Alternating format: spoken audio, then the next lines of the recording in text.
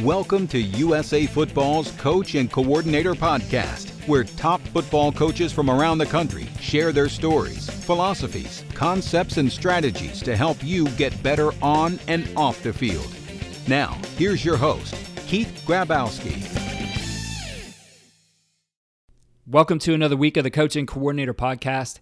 I really appreciate how this thing has grown. We just hit over 3 million listens last week, so thank you to all our listeners. Thank you to our incredible guests. We're going to do something different here this week as we have this shutdown, and we have been 5 days a week, but I think as things slow to a halt here, every day is going to feel like another, so the weekend probably will not distinguish itself too much from the week. And so for that reason, we'll air episodes 7 days a week until things get back to normal here. Welcome to the Coach and Coordinator Podcast. On today's episode, we are continuing the second part of our interview with Army's tight end coach, Matt Drinkle. We spoke with Coach Drinkle at USA Football's 2020 National Conference about how he designs his offense, his thoughts on tempo, and also the organization of your team. If you missed part one, you can check our channel to hear the beginning of our interview. And now, here is Coach Matt Drinkle. You know, you had a bullet on there. The best offenses are assembly line workers, not artists. Talk to us about that. Yeah, so I kind of go into this spiel about it, but I've never drawn up a play in my life as far as the creation of a play. And I don't know that there's I think the hardest thing to do as an offensive coach right now is it's not what to run, it's what not to run. Mm-hmm. Because right now with Huddle and technology and Twitter and all that, the access to scheme is instant and more evident than it's ever been. It's more accessible than it's ever been before. I mean, it used to be hard. I was coaching at Western Illinois in 2007. Hard. You couldn't get people's tapes. We were still using VHS tapes in 2007. Right. People forget that. But it was hard to get film and see the nuances. Now it's all instant and it's nationwide immediately from all levels. So to me, is one of the things I've always done that has helped me a lot is that I know what I'm looking for in a chunk of my offense, and I'm going to study and go hopefully clinic, but study the people that are already doing it really, really well and steal it. So whether that's Chip Kelly's inside zone or Gus Malzahn's gap game, whatever it is, those guys have had more experience than me. They're smarter than I am. They've had infinite more resources than I've ever had access to. They've got the kinks ironed out already. You don't need to tinker with it or screw it up. Just take what they do. And then what I'm really, really good at is being able to take 2 steps away and repackage it so it all fits under one blanket system. And I think that's one of my frustrations is, people come and they go, oh, well, hey, Drinkle, show me how you run your gap series, your power counter tray. And I go, oh, this is exactly how I teach it. And they go, okay. And then you check in with them 4 months later, and it's nothing like what you talked about. And I know, you go in there and you change this and you change that and you change a couple more things, and then it's all screwed up, but then they're still attaching my name to it. Mm-hmm. You know what I mean? You're just don't say that, man. I gave you how I did it. It was simple. You're making it hard. Don't do that. So I think, to me, if whatever it is, if there are certain components, if you're going to go meet with North Dakota State and talk to them about their power, don't leave North Dakota State and then change the way that they block power. They've got it down. They got it. No one's doing it better than they are. So to me, that's you don't need to be an artist. You don't need to reinvent the wheel. You don't need to be the crazy scientist in the laboratory all day. Take what people are doing, plug it into your stuff the same way they were doing it, and do it that way. Be an assembly line. I'm going to assemble, like I said, these components. Maybe it's this part of this person's quick game, this person's drop back, this person's play action, this person's movement stuff, and this person's screens. And that, collectively, once I package it together, that's going to be my pass game. And that fits all the components, and I'm going to teach it just that exact same way. Yeah, and that leads me to probably my favorite slide that I've ever seen in a clinic presentation. You're a big watcher of The Office, and so there's a quote you use that's kind of the measuring stick for this. So, The Office, one of the greatest TV shows of all time. The manager, Michael Scott's right-hand man, is Dwight Schrute, who, hard worker, very loyal, not very socially plugged in. And he said, whenever I'm about to do something, I think to myself, would an idiot do that? If they would, I do not do that thing. So I have to go, I use this a lot because I go, I'm the same as everybody else, like I want there to be more. I want there to be something I thought of. I want to have an original thought. So I'll sit there, and it happens every year. It happens to me at least twice in the spring and at least twice in the fall, where I'll sit there and I got it. Here's a screen we can run off of this, or here's a way I can adjust the way we're, working power read this week. And I pump the brakes, and I think about that Dwight Schrute quote. Whenever I'm about to do something, I think, would an idiot do that? If they would, I do not do that thing. Like, everybody's been running the stuff I run forever. I'm about to do something stupid. I'm about to do something idiotic, and I talk myself out of it, and I go right back to it. So, and I can always tell, and no matter how hard I try, it's unavoidable. Like, you don't even know you're doing it sometimes. So here's the way I always find out. When the season gets over, you go on to Huddle, and you click your offensive play, or the play family, you know what I mean, like your play series. I click on offensive play, and I sort by frequency.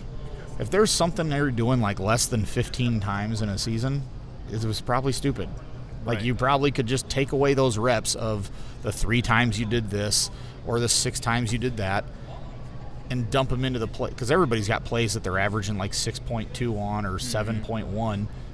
Just why weren't you better off just running more of that and less of the stuff that you were trying to draw up and brainstorm? So my man Dwight Schrute, still even 10 years after the show has gone off the air, is still continuing to give me wisdom every day. But it's like a joking, like, that's the whole thing, is The Office is a satire on, like, that's the beauty of The Office, is you have worked with every kind of one of those kinds of people that are represented on the show. And Dwight, as crazy as that sounds, like, he's right. Like, if an idiot would do this, don't do it. And, like, unfortunately, most of my whole life is idiotic, but I try really hard to follow that and to avoid doing that. If something's good, steal it, do it, and do it their way. Yeah. So. And you talk about, the dangerous words, right? To I guess, wrap up your philosophy part of this, the dangerous words. Yeah. You can what if? Okay, that is the 2 scariest words you can ever think of in offensive football is the words "what if," and they happen on both sides of the coin. So if you got something rolling during a game, run it. Make them stop it. And you go, well, what if they adjust? Someone always inevitably goes, well, what if they adjust? Well, you can immediately counter that. What if they don't? Line up in 5 by none unbalanced and run at it. If they leave, if they're a 3-4 defense and they're going to leave an open side end, an outside backer, a safety in a corner weak away from that, or even move 2 of them over, you're still +2 in a count. Run at it. What if they adjust? What if they don't? So to me, don't assume anything when you're in game. Make somebody show you that they're going to stop it. And a play might not get it, but did it not work because you didn't execute or because they've made a really good adjustment? So that's one. And the other part is, when you've got something good that's a good foundation of your offense, you can always go, what if we do this? What if we add? What if we? And it all starts with what if, and you go, like, bring data that can support it. What if is the scariest thing in the world to me, because you never go, like, I think of, like, scientists trying to come up with like a cure for a disease. It's like X, Y, Z. They have a very linear thinking of the way they attack things. Like an engineer, an architect, like, there's a right way to do it. There's a process, there's a procedure. They don't just go, well, what if, and they just start throwing out crazy, ridiculous ideas with no evidence to support them whatsoever.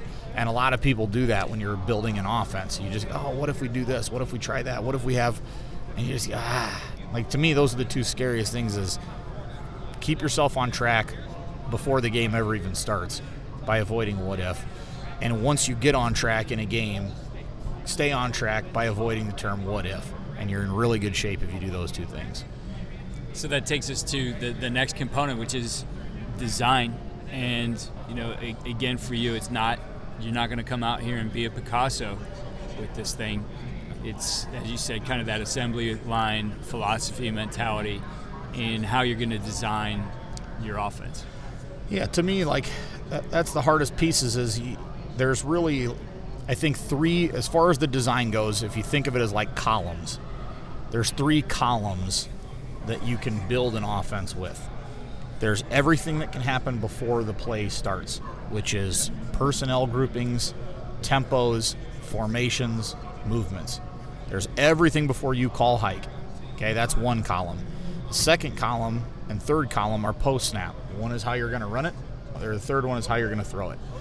So when you design your offense, how are you going to – do you have enough stuff that fits your personnel and that covers each situation that's going to come up in a game? And I think the number one thing people lose sight of is that there's about 5 different variables that impact the way every play you run is executed. If you want to line up in pro and run power, and you want to line up in pro and throw flood, every one of those snaps that you run is defended differently and executes differently based on down, distance, score, time, field position, weather, personnel. So it's not as easy as just going, we got a bunch of reps running power. Power, when you got it at 1st and 10 at your own 20, is totally different than 3rd and 1 at your own 4 or 1st and goal at their 2. Those are all defended completely different. Even though it might be the exact same personnel grouping, the exact same formation, the exact same play call, the way that play is executed and defended are completely different.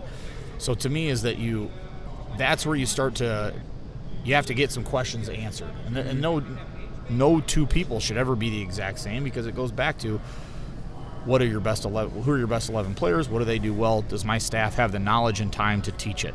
And that's different for every 2 teams in America at every level. Right. So I think that's making sure that you have enough stuff with not enough stuff, but like having enough and not having too much of those things. Tempos, personnel packages, formations, and movements, whether that be a motion or shift. And then, hey, here's what I'm going to carry in the run game. This is what I'm going to carry in the pass game. Like, the pass game to me is the easiest part. I'm the dumbest pass game person you'll ever clinic with, ever. We throw it pretty good because we don't overcook anything. You know what I mean? We don't have the answer to every single thing on the planet Earth already drawn up. There's some core things that we do and believe in that were really, really simple for us. So to me, there's only 5 ways you can legally throw a ball in a game. Quarterback can throw it quick. He can drop back in the pocket and throw it. He can play action. He can sprint out, and he can throw a screen. In my brain, unless I'm missing something, quick, drop back, play action, sprint out, and screen. There's only 5 ways somebody can throw it. So to me, it was, making sure that you're, play action from inside the pocket, play action from outside the pocket. Okay, well, how many times then it goes into the organization as far as how often you're going to do those things. But there's only 5 ways you can throw it. If you're throwing quick 4 times a game, do you really need 12 different concepts? You need those to win, or is it cool to have them and throw twice on the year and go 1 for, throw it 3 times on the season, go 1 for 3 and go, did I need that? So to me, it's those 3 columns and building your offense within those 3 as far as the design of it. Right. You and I talked yesterday, and we were looking at, I showed you some cut-ups too, we were looking at using tempo. Again, you hear a lot of teams, we're just going to go fast. And you see the other teams are going to huddle and go slow. You hear the multiple tempo teams. But to me, this is part of the structure. It needs a philosophy. It does end up being, and I think about how we used our tempo, something, part of the culture too, of what you're doing. But I think for some people, an underutilized tool. There's a big misunderstanding with tempo is that when you say tempo, I don't know, people associate the word tempo with speed. Yeah. And by speed, I mean fast speed. And really, I don't when I hear the word tempo, I think about a rhythm, the rhythm that your offense is going to attack a defense. And there's all kinds of rhythms to do it. I wish that had been the first word that people used, so that was kind of associated with it. But it's the rhythm of which you're going to attack it. And there's some people, like Army, when we play Michigan, our rhythm better be to huddle and snap it with 1 or 2 on the play clock all the time. That gives us the best chance of winning. If you play Michael Jordan in one-on-one, play him to 1, not 25. Like that, your chances of winning are better.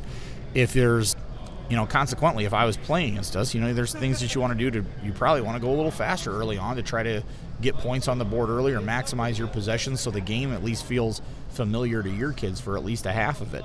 But whether that's huddle or sugar huddle, quick huddle, the quick huddle where you huddle up, break, and run up to the line of scrimmage, what we talked about you use, and how the way you saw it like blew my mind yesterday as far as that being like that basically can replace like quick tempo if you're having trouble with personnels and officials being slowing you down. But then you can no huddle with wristbands, you can no huddle where you signal everything, you can no huddle with boards. You can look tempo. There's all kinds of different rhythms to attack, and it's about figuring out the one that gets you into the game that's really, really, that are most valuable. Now, I will say this with rhythms.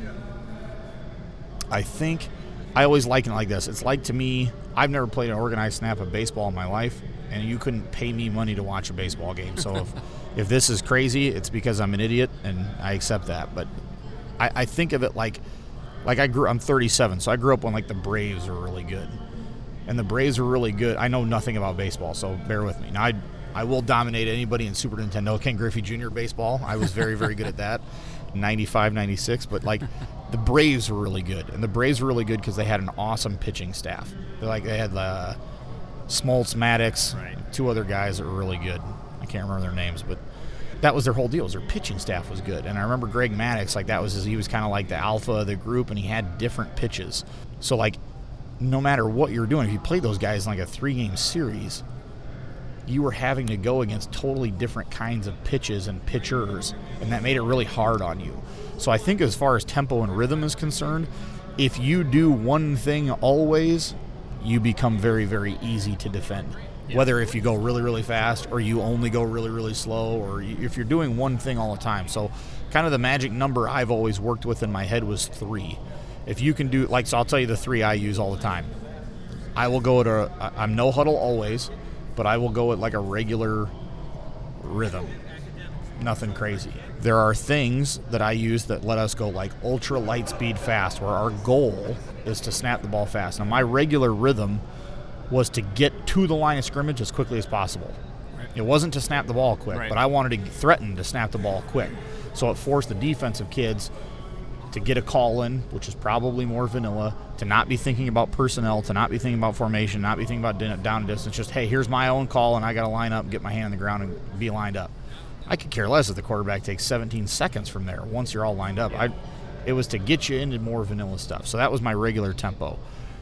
But then we could jump into like light speed, where we were trying to snap it as quick as we can, physically as quick as we can. And then where our look tempo, which was get on the ball very, very quick, and then turn and look and get a play. So the reason I settled on those 3 was I thought 3 pitches was enough. I thought that they all matched and had that they all matched each other. You didn't know which one you were going to get. When we went to line up, you didn't know, were we going to snap it, or were we going to wait, or were we going to turn and get a new play? And this is, I think, the most important part is having a system that organically allows you to go in between and flow between them very easily.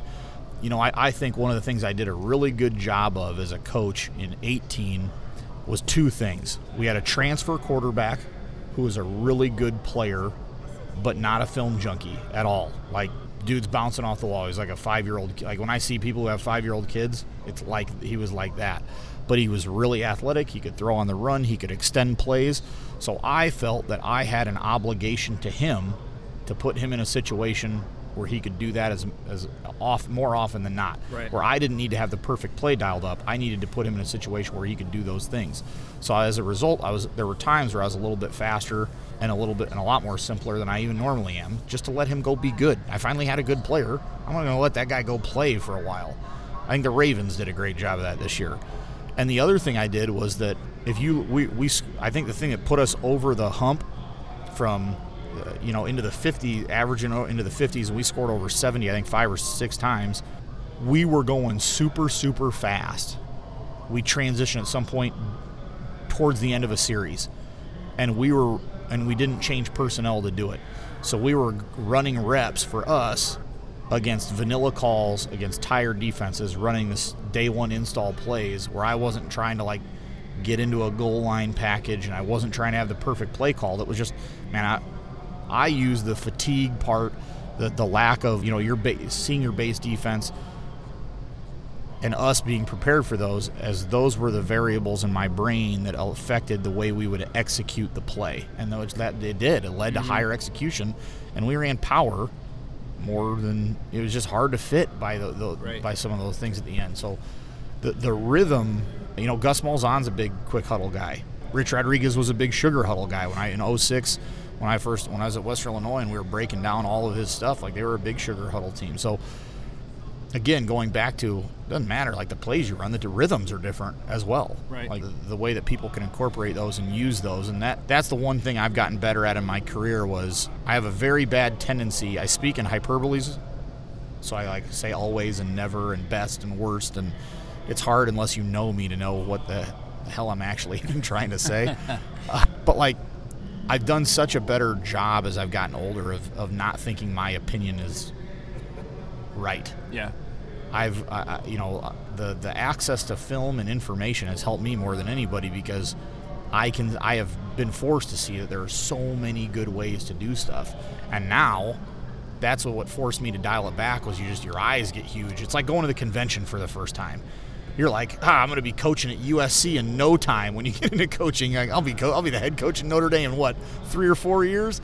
And then you go to the convention for the first time and you see 12,000 coaches, and you're like, oh my God, it's a miracle I even have a job. Like, it's the same thing. Like, I was forced and saw all this good stuff people are doing, and you're like, oh my God, it's a miracle I just don't punt on every possession. Like, there's so many smart people out there. Right.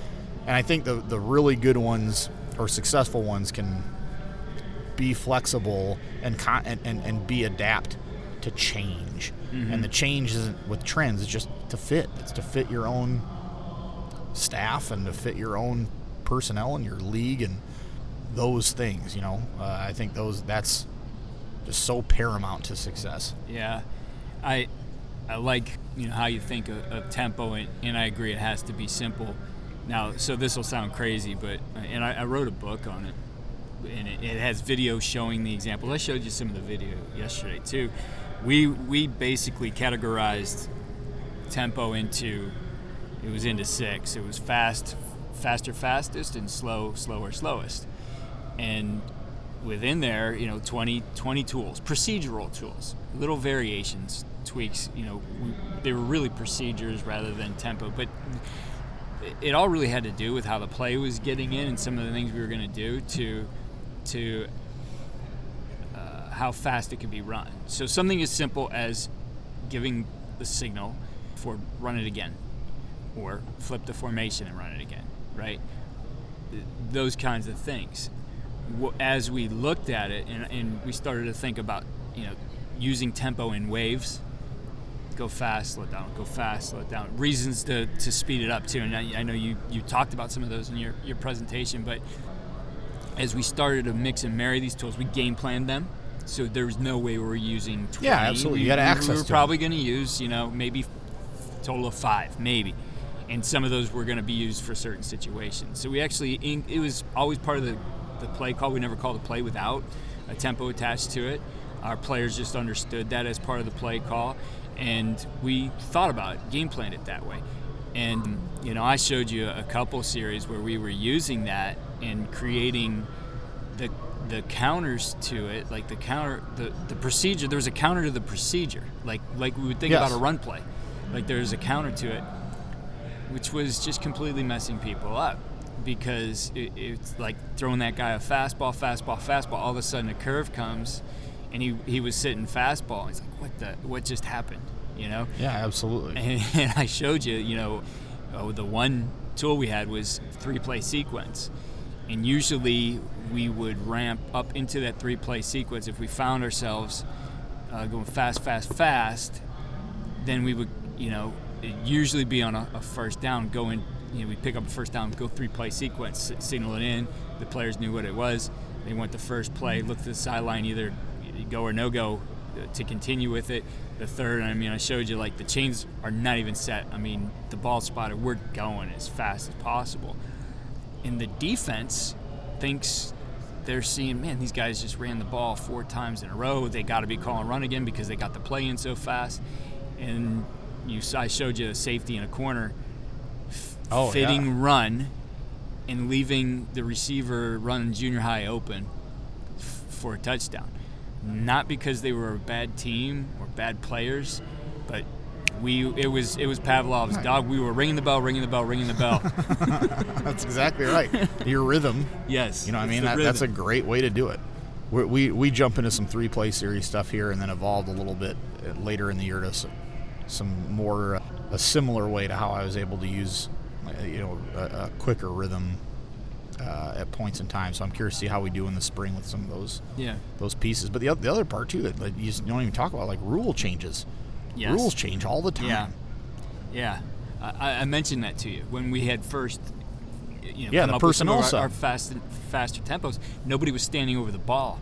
That hadn't become a rule change for the officials to officiate the game that way, so we could get our guys on and off the field really fast and line up and go, right? Yeah. And so you're in, and we would do things that would drive you crazy, like personnel from a 12 to a 12. Like one group of tight ends came in and another came in. I like that. That's smart. I would use it where, coaching at not Division I, you see some Division I transfers. So if I'm playing somebody and they got a transfer DN from Mississippi State, that dude goes out to get water. He's not coming back in the rest of that series. Right. I'm going to keep him stay in my personnel, and we're going to go a million miles an hour because I want to run as many plays as I can against not that dude. Right. And I think that, all the plays work better when Jimmy's can block the Joes. Oh, absolutely. That was where you mentioned, that I showed you how we were using Gus's sugar huddle, which became my frustration in being no huddle and changing personnel. Was I was just showing the defense what I was doing forever as the official stood over the ball. So this is not tempo at all, and I'm being forced to play slow. When you did it, did you burst the line first or did you burst the receivers first? So we would, we usually were splits to either side. So those guys would go out in a line, and everybody else on the interior of the other 9 guys were bursting out of the huddle. And we had to figure out, like, we wanted to be as quick as we could. Like, how do we stand in this huddle, right? Like, where do we stand? How do we get the play? And when do we break it? So it became like the kids understood the procedure. Here's how we have to do this for this to be effective. Like, and it was, we put them on the clock. I think we wanted it snapped in 4.5, even if we were using some kind of motion. Because what were we going at? Exactly. I've never done the quick huddle, but you know what I think I would do? Or I would at least, again, here, okay, I'm doing it right now. This is it. I've never seen anyone do it. This is where I'm about to say the idiotic thing. I've always wondered, and maybe somebody does do this, but I haven't seen it, but I've always wondered why you don't deepen the huddle up to let's say 7, but everyone faces it and the quarterback stands behind, also facing. So as the quarterback, he can get the play. As he's communicating it to the 10 other players, you're looking already over at the defense and what you're seeing. You've just done it wrong. Everybody codes their stuff anyway. It's not like he's got to scream it. But I've always wondered why you got to see it in your head and then reverse out and turn around, and where do you put everybody in the huddle? If you're just kind of aligned like center guard tackle, the skill guy's behind, and as I'm hearing the quarterback say what the quarterback's looking at what I'm seeing, the skill kids are looking at what you're seeing, you got it. And if there's 1 or 2 kids that give away how they're going to align, you already kind of are going to get a preview of it beforehand. Yeah, well, because I think when we were in high school, we used to do it that way. Like, it was the open huddle. Yeah, right? we did it that way in high school until my senior year, and then we got in a regular one where we flipped it, and it was brutal. Yeah. Like having my back to it, and then you're trying to figure it out and run around. I told you I'm not a very bright guy. I never thought about that. That was hard. How difficult that might be for transitioning for learning, and why some guys might screw that up. That was hard on me as a player. Around. But yeah, I haven't seen an open huddle in forever. And people in the quarterback just stand in the back instead of the front, and then he's able to, as he's calling it, Yeah. Trips right, 68, sprint. Right. Whatever.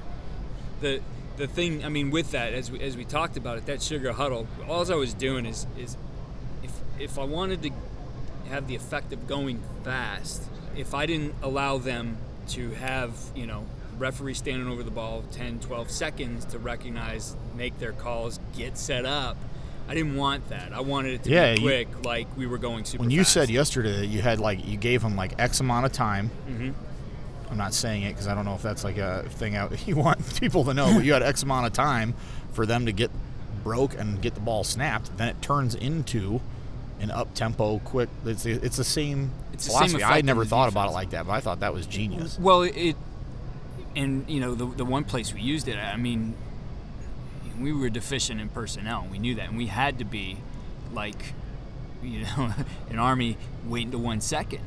And, one of the tempos was you guys stand in that sugar huddle till it's this time on the play clock, and then you could break it. So now I had the effect of milking the clock with the effect of a fast tempo. These guys lined up quick because I'm still lining up quick and forcing them to recognize and adjust quickly, but I also milk the clock. So again, do you have to do that? I think I'm just trying to throw these ideas out here that there's different ways you could think about it and use it. And again, do we all settle in on one thing, and maybe you just go back to would an idiot do that? I don't know, but there's a lot of options. And with all this stuff, I think you'll agree with the design of it. And you said it is an assembly line, but what becomes the art of it is you're very smart about how you put it together, and it becomes uniquely your system then. Yes. Because as you said before, no two teams are going to be alike. We might have all the exact same plays in our playbook, but there's going to be things about how we do that make it uniquely our system, even though we didn't invent a single play within that playbook. Exactly. And going back to the idiot part, that's why I recognize my whole career how good under center option is. It's really hard to defend, but I had never coached in that system in my life, and no one on my staff had ever coached in that system in their lives. So I was smart enough to know, man, you can't just go buy these. I can't go buy these 3 DVDs and go talk to one guy one time and go, oh, I got it, and now I'm going to run it. And then, so I never did it. And then when I got to Army and around these guys who had been around Paul Johnson, and these guys had been together at Georgia Southern, and they had so much success, and the mastery of it, and you go, I was right. Thank God I didn't do that, because it's laughable. You have to, these guys don't have a high school diploma in this stuff. They have 4 doctorates in it. And it's just, that made me, it made me feel good, because it validated. I didn't know, there was no way I was going to know what the hell I was talking about. So I can't tell you how cool it's been to just to learn. Yeah. You know what I mean? It's as for every time you get frustrated because you're not in charge, you're not the head coach, you're not calling the plays or whatever, it's not your stuff.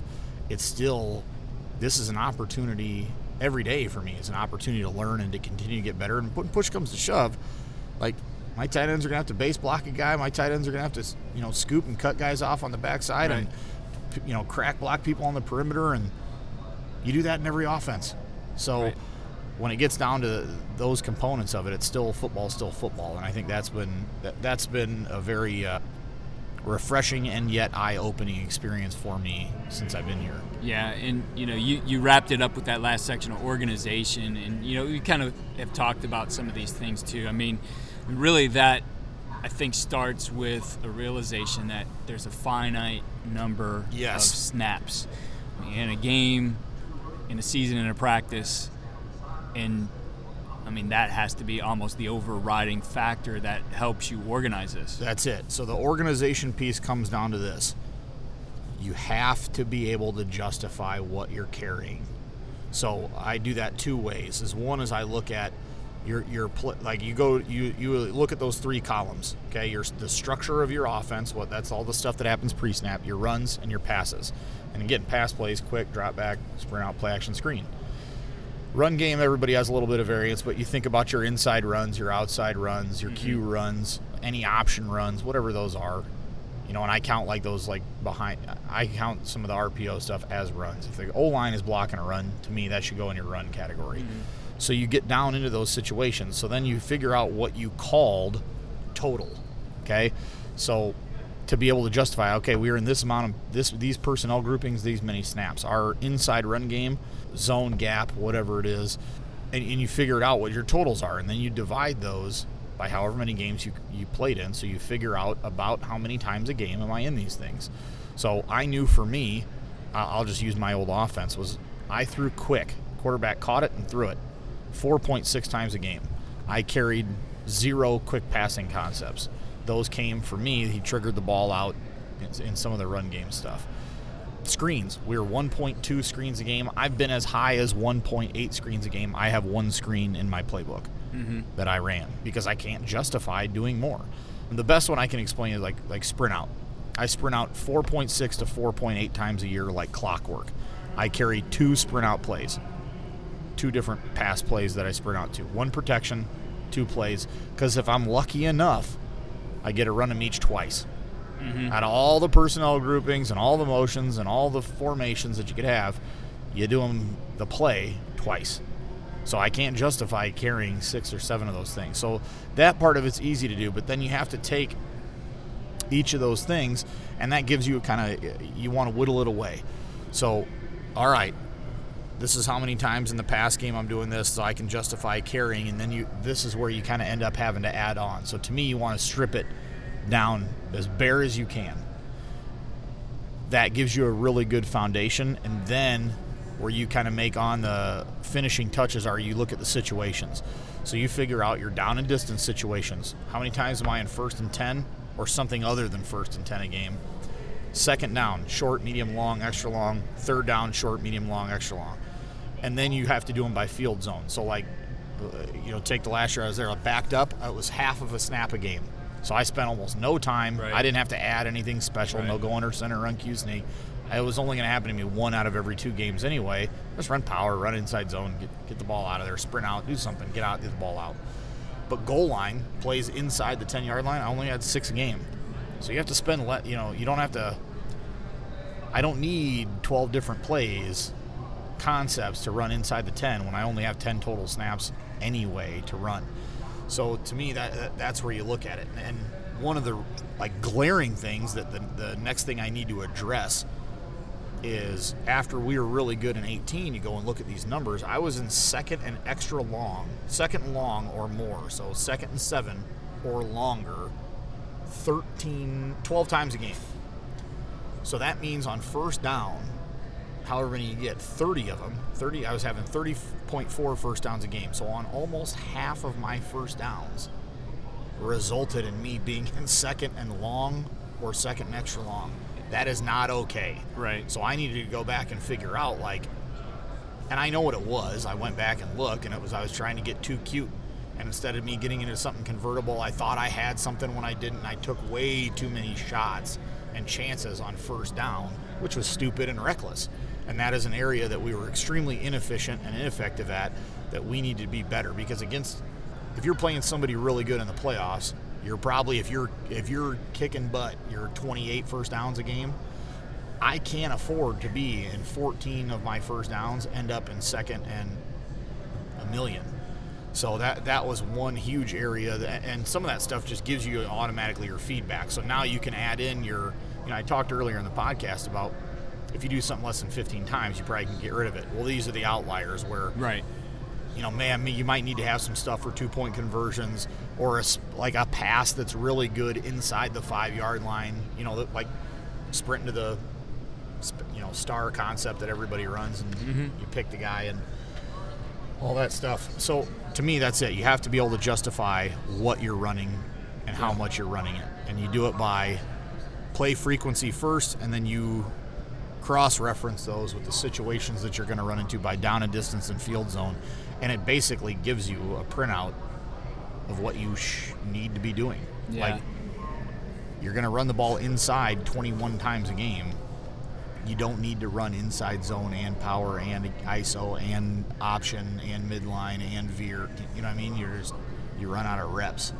So to me, that has always been a thing that has guided me, that has helped me immensely. And It's like throwing bad stuff out of your fridge. You know what I mean? Stuff that's expired. It's spring cleaning. It's the same concept. You do it everywhere else.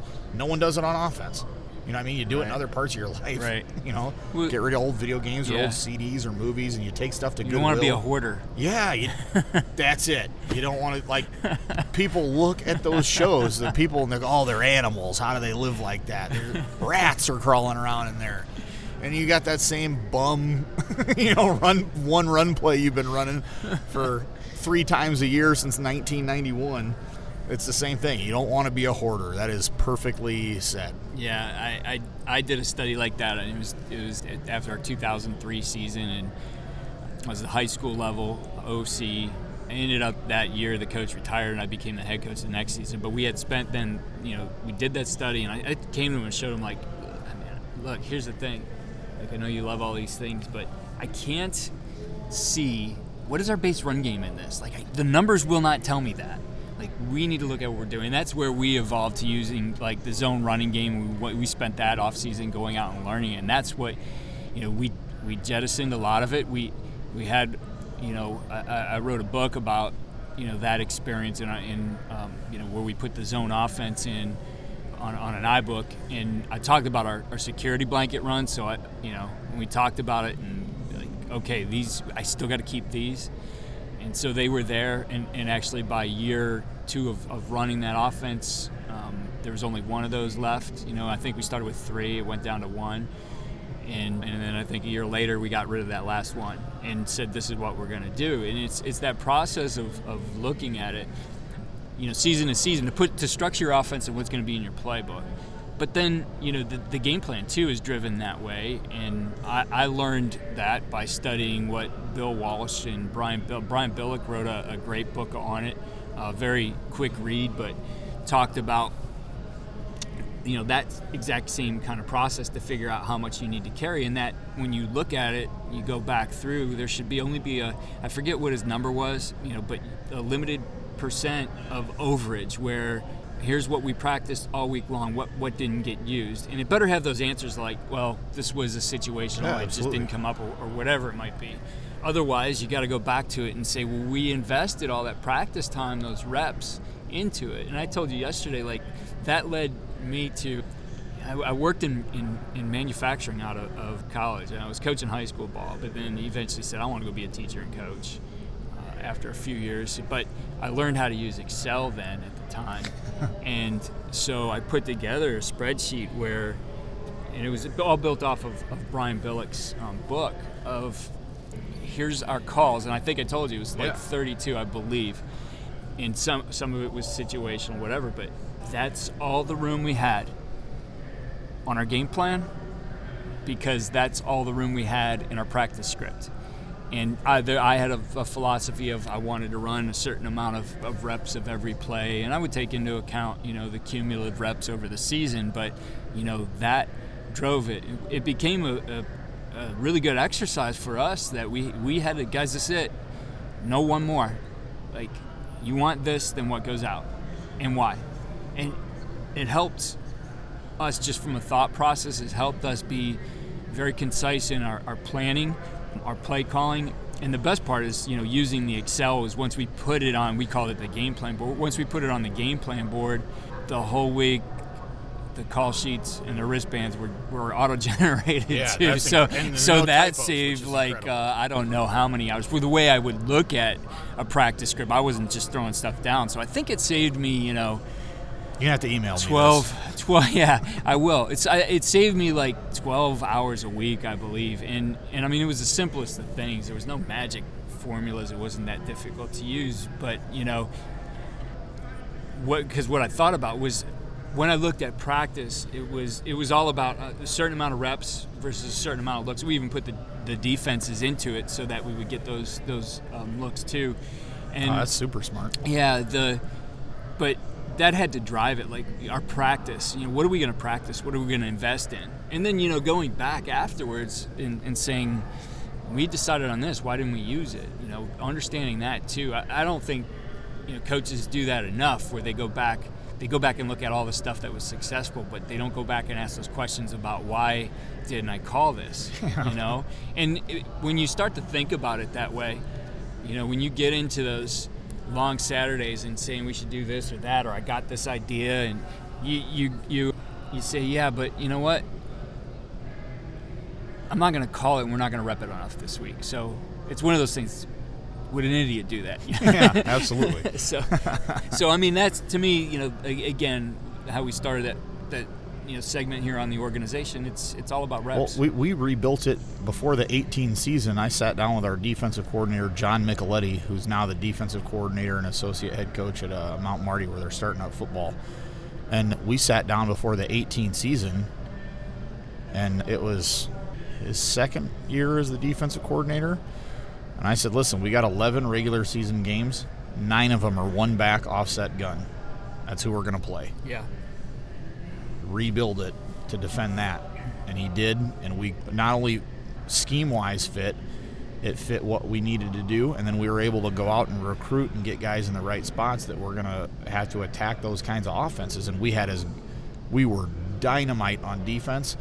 And, went undefeated in the regular season, went all the way to the Final Four, and played really well defensively in every game. And John was the assistant coach of the year for 2 years in a row now, and moving on and up. And he's a smart guy to be able to sit back and go through. But we did kind of, he's kind of following the same principles defensively as, I hate trick plays, and I'm scared to take shots and stuff like that. He's the same way. You don't like pressuring with 6 very often and all that stuff. So he's hopefully it'll be good for me and him to get away from each other for a few years, so he doesn't end up exactly like me, who's old and decrepit and scared to try anything. Well, that'll have to be another conversation where we talk about trick plays, because we systematize that too and how we thought about it in practice. But we'll get into that another time. I know I got to let you go because you're going to have to go here and give your talk here in a few minutes, but I can't tell you how much I appreciate you taking the time to come out here, taking time to sit down with me. And for our coaches out there, make sure you follow him on Twitter. One of the best follows on Twitter. It's at DrinkAllCoach. Entertaining and informative. He should be a social media guru, but does a great job with that. But Matt, again, I truly appreciate it, and it's been exciting to watch you just make your moves in this profession, and have the success you're having, and best wishes for continued success in your career. I appreciate that a ton, and I can't thank you enough for all the opportunities you've given me, and to not only be on the podcast, but to come here and talk at this and learn from you, and it's just been awesome. So if you haven't been to a USA Football Clinic, this is my very first one. I've been to the camps, which are awesome. They're my favorite camps, but the football clinic is first class in everything that happens here. So if you get a chance, make sure you get out to them, and this is awesome. But thank you again so much for having me. Thank you for tuning in to the Coaching Coordinator Podcast. Please don't hesitate to like, subscribe, and leave a 5-star review for our podcast on iTunes. Also, don't forget to check out our systems for skill development in blocking, defeating blocks, and tackling at footballdevelopment.com. Follow us daily on Twitter for content and interaction at FBDEVCoach. Follow me on Twitter at Coach K. Grabowski. And be sure to check out X's and O's analysis at blogs.usafootball.com. Thanks for listening to USA Football's Coach and Coordinator Podcast. For more resources, visit the Coach Performance Center at usafootball.com.